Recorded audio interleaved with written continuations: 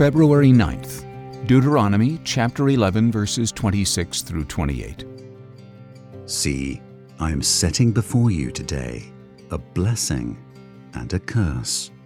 The blessing, if you obey the commandments of the Lord your God, which I command you today, and the curse, if you do not obey the commandments of the Lord your God, but turn aside from the way that I am commanding you today, to go after other gods that you have not known.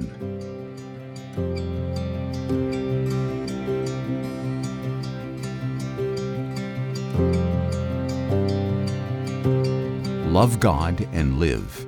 Jason S. DeRoshi. Deuteronomy portrays life and blessing as being conditional. The blessing if you obey, and the curse if you do not obey. Deuteronomy chapter 11, verses 27 to 28.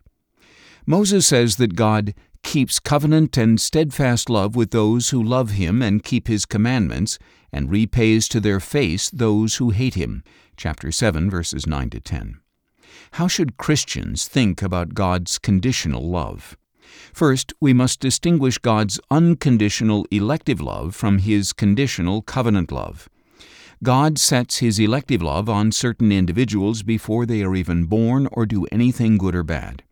He also chose and set His affection on Israel, not because of anything about them, but only because He loved them and was remaining true to His promises to the patriarchs.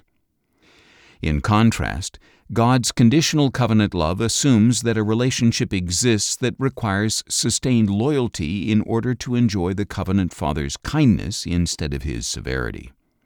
Second, Jesus underscores the priority of love by describing Moses' call to love the Lord as the great and first commandment. Jesus also stresses that those who love Him will follow Him, and, like Moses, He emphasizes, "If you keep my commandments, you will abide in my love, just as I have kept my Father's commandments and abide in His love." John chapter 15, verse 10. As such, Jude urges, keep yourselves in the love of God, while also stressing that God keeps every individual He electively loves.